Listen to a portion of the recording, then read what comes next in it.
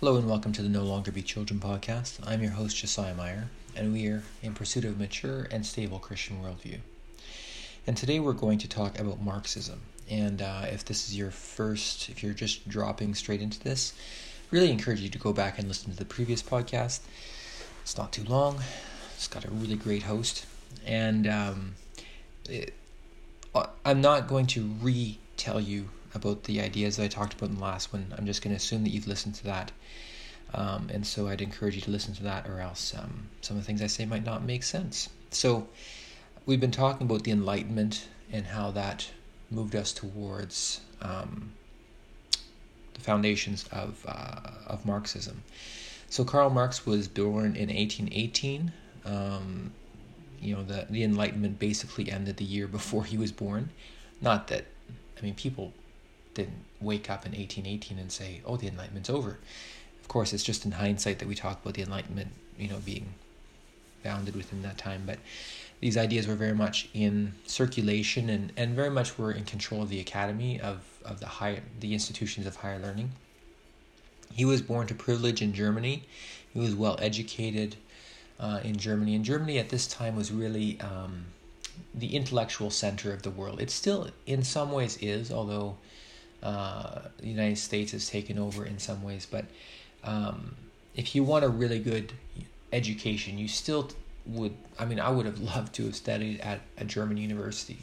Just didn't have the means to do that. But depending on the subject, if you study theology, for example, or philosophy, German is still kind of probably the language you need to learn.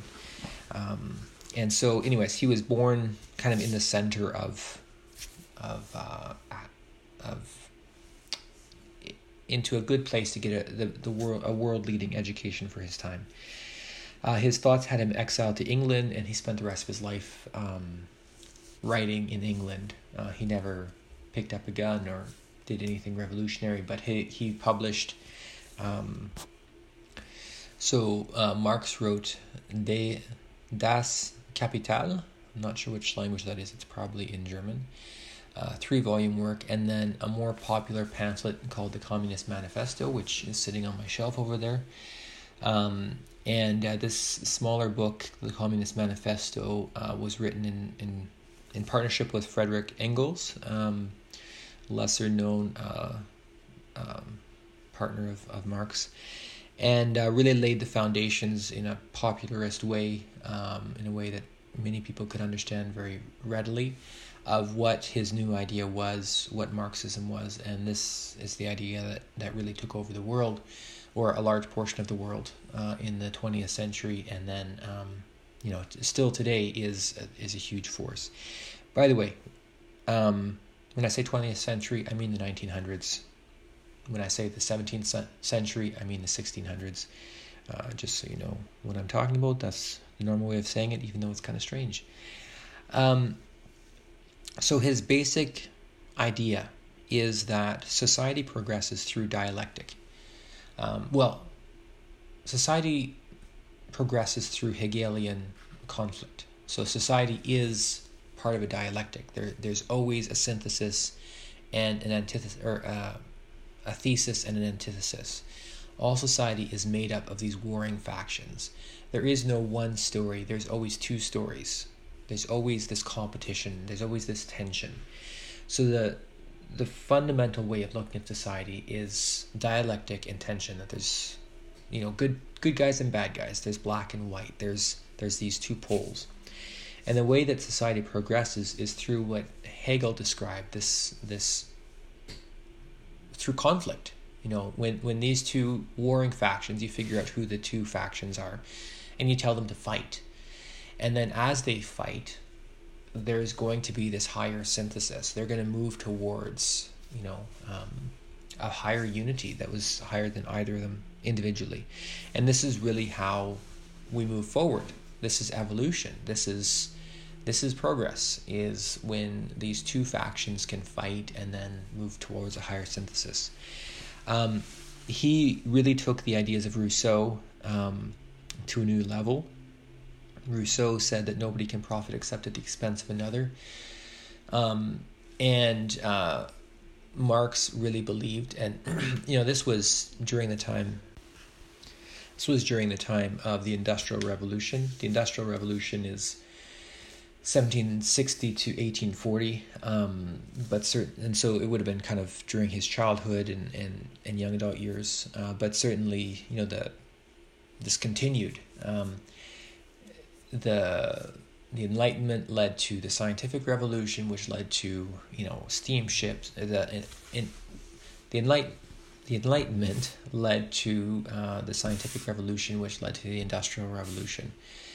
And so in England and in Europe, they discovered steam power. They discovered all sorts of new uses for metal. They discovered all this new technology, advances in medicine, advances in chemistry, and just all these things exploded. And that was really great for a lot of people, but also it meant that there was a new need for factory workers. And so I think that plays a pretty crucial role in understanding Marx, because there were a lot of people that owned the factories that invented things and then had people make them for them. But there were also a lot of people that just 9 to 5 went in. Well, it was and even longer hours than that, not getting paid a lot of exploitation of children, a lot of exploitation of the working class. Would have to work in these coal-fired plants, go home to the places where the smoke from the coal factories was filtering down and making everything filthy. And, you had little kids that had to climb through chimneys and sweep them and get tuberculosis and all sorts of diseases from the terrible living conditions. So certainly there was something to point to when he said there's the rich people that are profiting from this, and there's the poor people that are suffering, that the wealth of the rich is built on the backs of the poor. But he made this into a universal principle that there's always this. In fact, he gave them a name, that the rich are the bourgeoisie and that the poor are the proletariat. And he said that these are the two essential poles of society. This is the dialectic, that there are the rich, there are the poor. There's the proletariat class and there's the bourgeoisie class. And it goes beyond just money. There's also power. There's also education. Remember, Marx had been, born into Germany and born into the social elite where he got this really great education. Whereas the chimney sweep that cleaned his chimney as a child wouldn't have had access to education, wouldn't have had access to sanitation, wouldn't have had access to food at that crucial time of development in his young life when his brain was developing. Whereas Marx, this is something that I just found out recently, that is, if kids are malnourished for the crucial time in their life, I think it's something like 5 years up to 12 or something. If they're malnourished during that time, their brain will not form adequately, and they'll be intellectually stunted the rest of their lives, which is why child nutrition is a really huge concern for, chronically malnourished. You don't have to worry about feeding your kids Fruit Loops and they'll end up stupid, although Fruit Loops is never a good idea in the morning.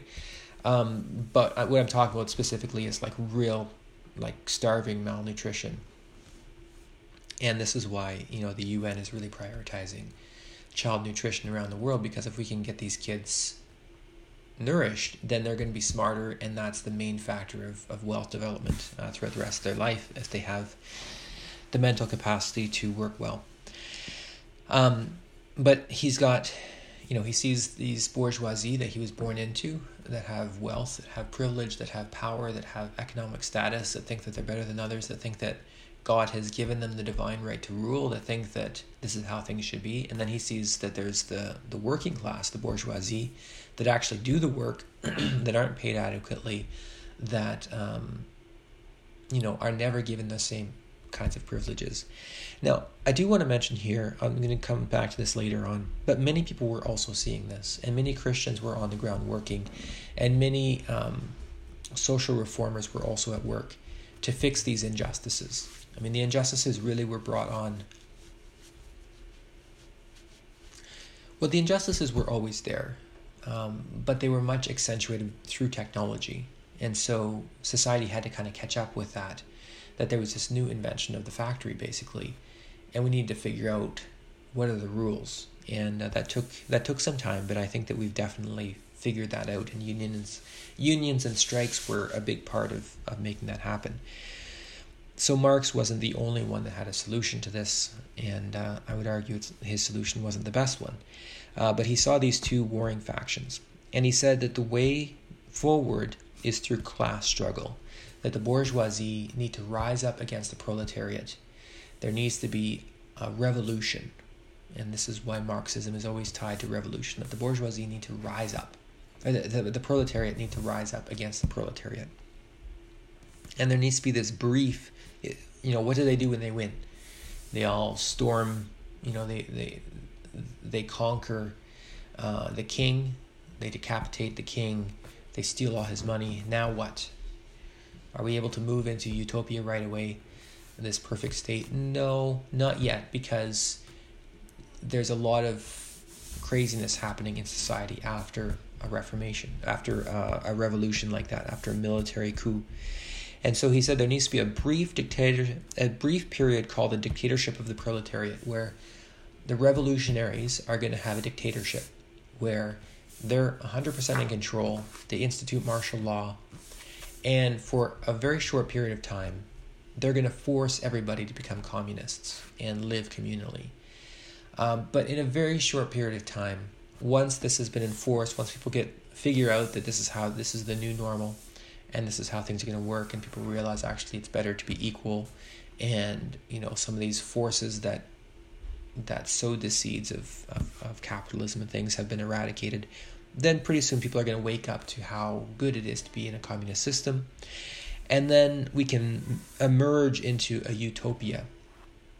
Utopia is a fancy word for kind of heaven on earth, that he really believed that we could get back to what Rousseau described as the noble savage. We talked about that in the previous podcast. Don't get mad at me for saying that.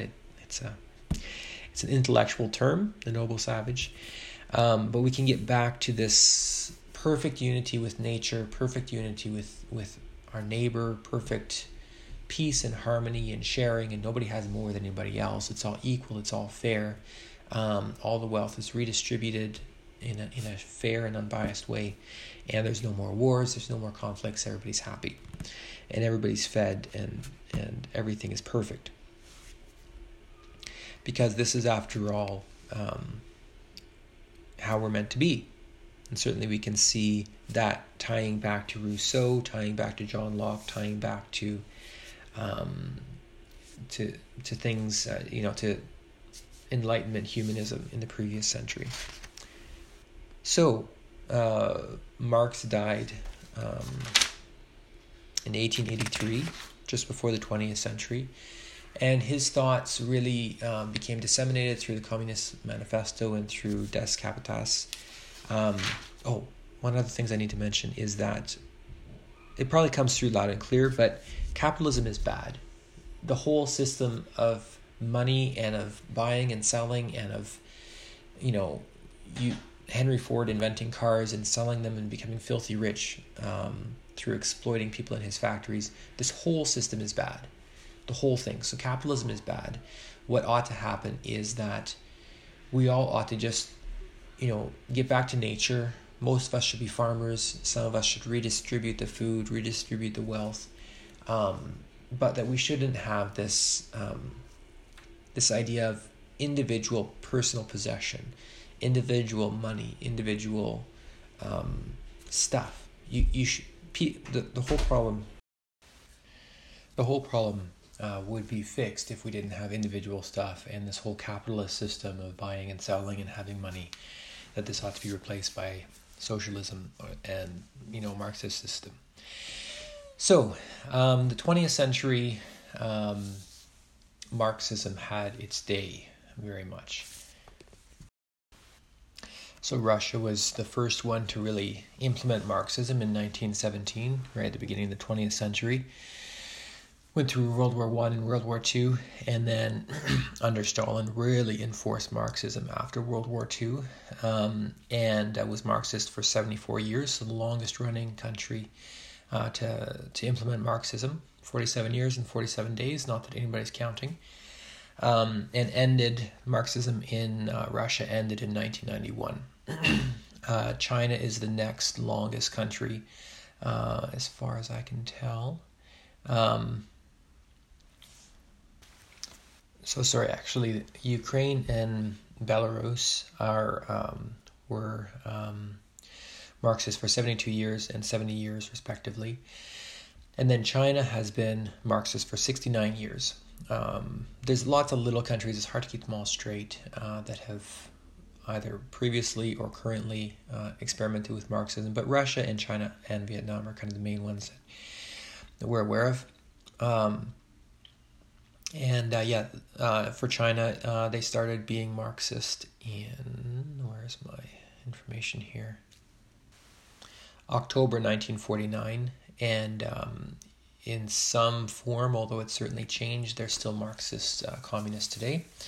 And then there's lots of other countries that have experimented either full-on communism or else more commonly now are implementing forms of socialism into their government without fully implementing it. And I just saw online that Canada is one of the top 10 most socialist countries. And I want to argue in a little bit that although we're influenced by Marxism, it's not Marxism. It's not true Marxism. You can take care of the poor. You can have even global health care. And this isn't the same thing. There might be some motivation for Marxism, but I want to argue that Canada is not a Marxist state. So Marxism. The point here is that Marxism has had its day, and it's been tried. So what have we seen from full-on Marxism as it's been tried very thoroughly in Russia? A long test. Nobody could fault the Russians for not caring enough about Marxism or not applying it, accurately enough or thoroughly enough, as well as China. Very rigorous application of it. What we've seen is 5 things here. Dictatorships. That Marxism was supposed to go to this short period of the dictatorship of the proletariat, that a small group of people was supposed to seize power, kill all the people in charge, take their stuff, redistribute it, and then there'd be this brief period of re-education, and then we'd move into this utopic state. It didn't happen anywhere, ever, that we moved into a utopic state, that anybody moved into a utopic state. The history of Marxism, full application Marxism, has been a history of dictatorships. From, Stalin in Russia, Castro in Cuba, Mao Zedong, or Chairman Mao, who was the Chinese Communist Revolutionary. These are people that stayed dictator for life, which, has been something that the West has been struggling with since before the time of Christ. This was something that the Athenians, 500 years before Christ, abolished. That you can't be dictator for life. You can't be leader for life. You need to be democratically elected. You can't pass on leadership to your kids. And this was something that was lost during the Middle Ages because society was too chaotic. It wasn't sustainable. There needed to just be something to hold on to stabilize society. And so we kind of gravitated towards monarchies again, which, was necessary for a time, but then it was replaced again with democracy, which really is a better system. It's a better way of doing things. And what we've seen is that Marxism rolls us back to this older, uglier, darker way of doing things, where one person leads for their entire lives, and this is what we still see, in North Korea, and we still see in other places. Some Marxist countries, fortunately, are able to have some sort of a democratic system. The problem with democracy and Marxism is that there's so many people that don't want Marxism that they keep electing non-Marxist leaders. Well, that's one problem. And so the dictatorship needs to hold the people in check to force Marxism down their throat, or at least down the throat of the people that don't want it. Often the people that have the money don't want Marxism. The other problem with Marxism is that it gives all the power to a small group of people. And as we've seen time and time again, power corrupts and absolute power corrupts absolutely. And if you want to see an absolute corruption that power can bring, just have a real good look at the life of Stalin and how many millions, tens of millions of people that he exported to, well, that he just plain killed, or that he exported up to Siberian work camps. So the history of Marxism has been a history of dictatorships. It has not moved beyond this to, some utopic state. In some cases, it has compromised on its Marxist ideals and said, let's have democracy. But democracy was never part of Marxism. When a Marxist state moves to democracy, it's not as though Marxism has won. They've kind of given up a little bit and compromised on their Marxism. So let's not get too excited about, Canada is a Marxist success story. It's not a Marxist success story, and it's a success story because we're not Marxists yet, and hopefully never will be. It's controlling, and there are human rights violations. Marxist countries are places that people want to leave, but they can't because there's walls and barbed wire and guns. We had the Berlin Wall in Germany after World War II. Russia got part of Germany, made it Marxist, communist, and people wanted to leave, but they couldn't. Why? Was the wall there to keep the capitalists out of this utopic state? Like over there it's the Garden of Eden, and in here, it's capitalism and consumerism, and it's terrible. No, it was the other way around. People want to leave communist states. People want to leave Cuba. People want to leave China. People want to leave North Korea. But they can't because the government keeps them in. So that's one violation of human rights, is this, like controlling your people, keeping them in. Certainly that phenomena of trying to keep the people in illustrates that there's something deeply wrong with how the country is running if everybody wants to run away. I mean, if all the rats are leaving the ship, it's because the ship is going down. And the ship very much was going down. There was, the communist government brought spying on their people to a next level. As technology came out, to have bugs in people's rooms, to have, tap phone lines, and, there's the whole KGB, this whole secret police whose only job was to spy on their people and to keep tabs on them. To the point where I have a friend that taught a cultures class that I enjoyed a few years back, and he was a missionary in Russia for a good amount of his life, around 40 years. And he said that Russian culture, he was recounting a funny story about a woman from Russia came up to him after he spoke in a church, and she was so excited to speak to somebody in Russian that she ran right up to him and just forgot about American culture and got right into his face and started talking to him. And this guy's wife was kind of scandalized because after church, this woman ran up to him, and it looked like they were making out in front of the church. And, it was kind of a funny story because it didn't happen to me, because his wife was quite irate. But the fact is that in Russian culture, that's what you do. You go right into each other's faces, men with men, women with women, women with men. It's not sexual. It's just, I've got something to say. It's super important, and I'm going to whisper it in your ear because the KGB might be listening. And the invasive spying of the Russian government on its people was so pervasive over 70 years of the communism, that it's actually changed the culture. And culture changes slowly normally, like shaking somebody's hand, like that's a very ancient custom. It's like probably older than Christianity. Like those basic cultural things that we do, they change very slowly normally. But this was such a profound thing that, anyways, spying on their people. There was somebody that, a girl that escaped from North Korea, and she, gave a tearful testimony of tearful recounting of what it's like. That makes its rounds on Facebook, especially when nations, try and do peace with North Korea, and there's a reminder of, North Korea is a really terrible place. And she said, we don't even have a right to think, my parents told me, don't even think that, our government is not good, that we are not living in paradise. Don't even think these thoughts, because the government can read your mind. And she grew up literally believing that the dictator of her nation could read her mind. If she thought bad thoughts, she would be sent away to a prison camp, as many of her friends had been. So there's this invasive spying on the citizen. There's imprisonment, torture, and thought policing.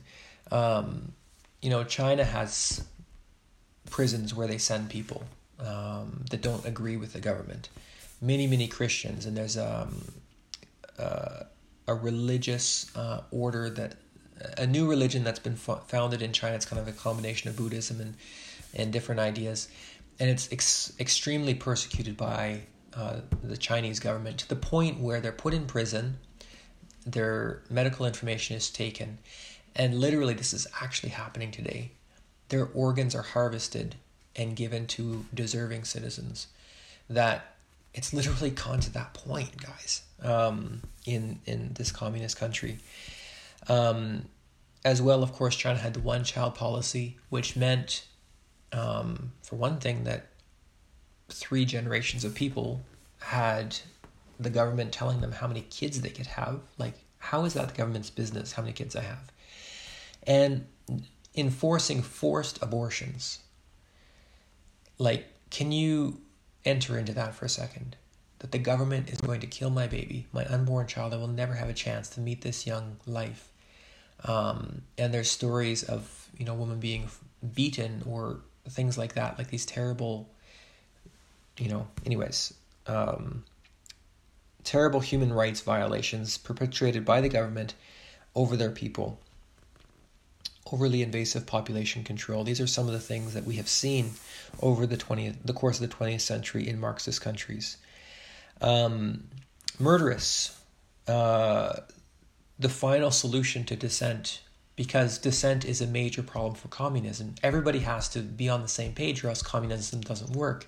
If one person is hoarding all the wealth for themselves, then the whole communist system doesn't work. And so communism is continually trying to root out dissenters and root out people that might be trying to do a capitalist system. And, there's re-education programs and there's work camps, but the final solution ends up being, off with their head, just killing them. And again, the statistic that over 100 million people over the course of the 20th century were killed by Marxist governments. So, that's just a statistic. And Stalin has been credited for saying, but I just found out that likely he didn't say this, but he could have said, based on his life, that one death is a tragedy, but 1,000 deaths is a statistic. One death is a tragedy, but 1,000 deaths is a statistic. But let's not let that happen. 100 million, enter into the tragedy of that. As I mentioned in the previous podcast, World War I killed around 37 million people. World War II, around 60 million people. And that includes around 20 million people that were killed in concentration camps and, by the Nazis. So you put those two together, and both of the world wars, you think about how that pulls on us as a society, how the Nazis are like the epitome of evil. They're our touchstone of evil, the worst thing that ever happened. And yet, what the Nazis actually did in the death camps was 20% of what communism has done, what Marxism has done. The Nazis were only in power for a very short amount of time, like a decade or something, if you look at the whole. And Marxism has had its day for over 70 years. And the control that the Nazis had was very short-lived, whereas the control of Marxism has been very long and devastating, very devastating. Each one of those lives, most of them likely were men, and each man has, children associated with him, a wife associated with him. But even saying that, there were families, like a lot of families, sent to live in Siberia where there was insufficient, crops to feed people, and the winters were very long and severe.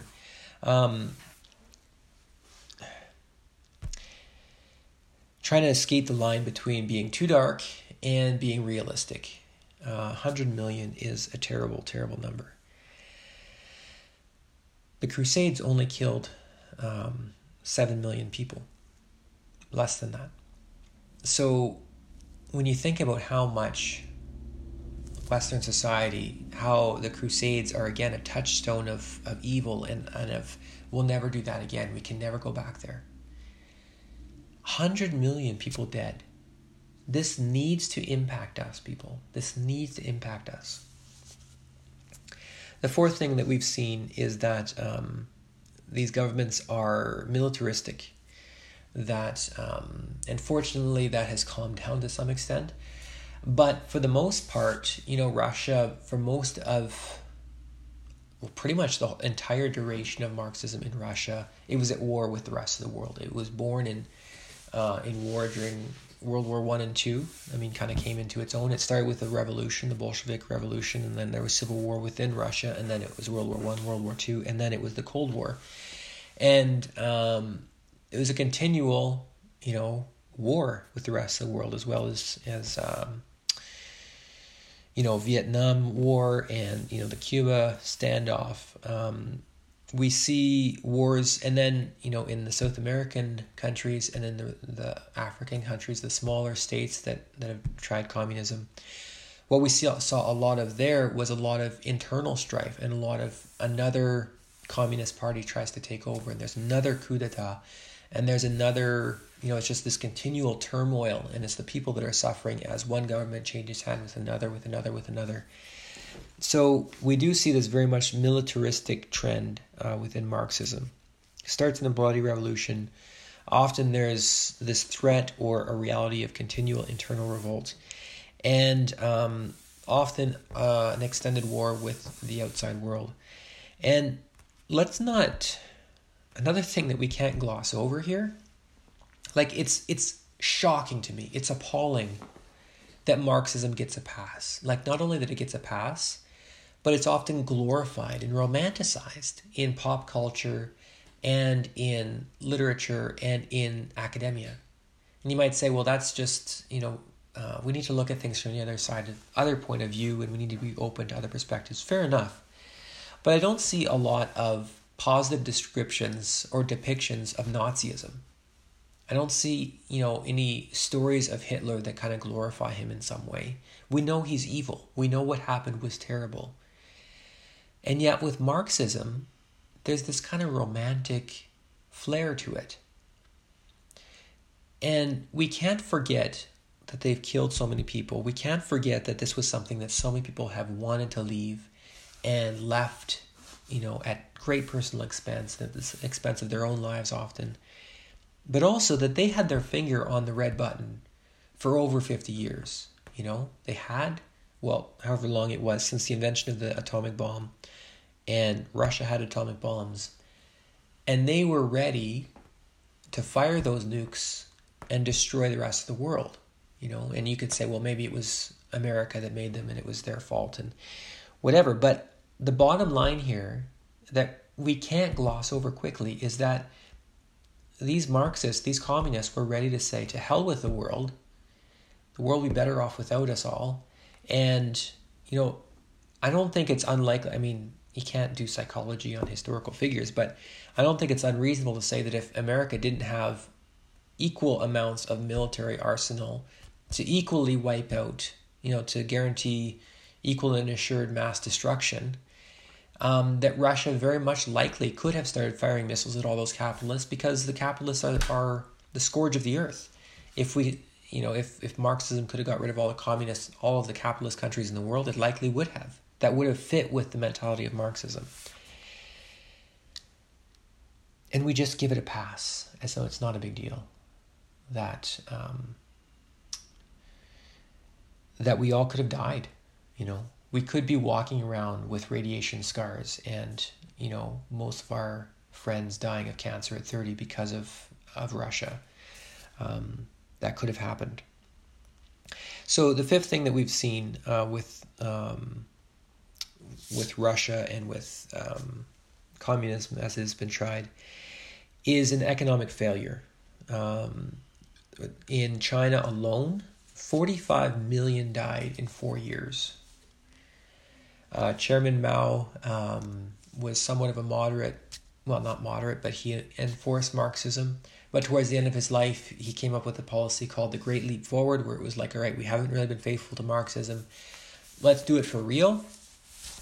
And, really enforced communal living, and, the government owns everything and the government's going to redistribute wealth.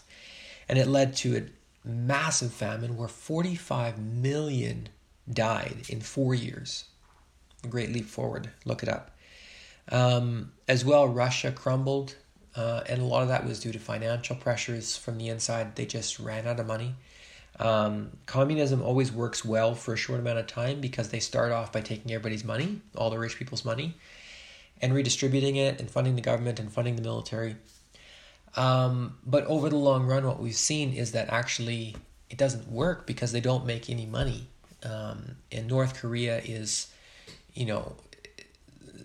the reports we're hearing about the living conditions of the actual people are appalling because all the money goes to the government, and the government is funneling a lot of that into war machines that keep the rest of the world in suspense and in terror, really. I mean, they're threatening to send nukes over to the United States, and they would if they could. But financially, it doesn't work. This Marxist communist thing, it doesn't work. And something that I've kind of alluded to, but it kind of becomes this theme throughout what I see as I study Marxism, is that it's a soul-destroying institution.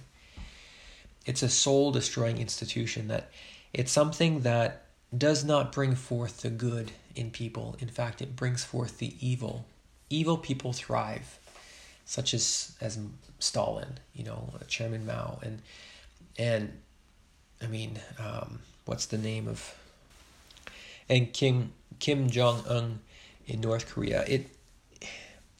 It doesn't cause people to bring forth the best in themselves.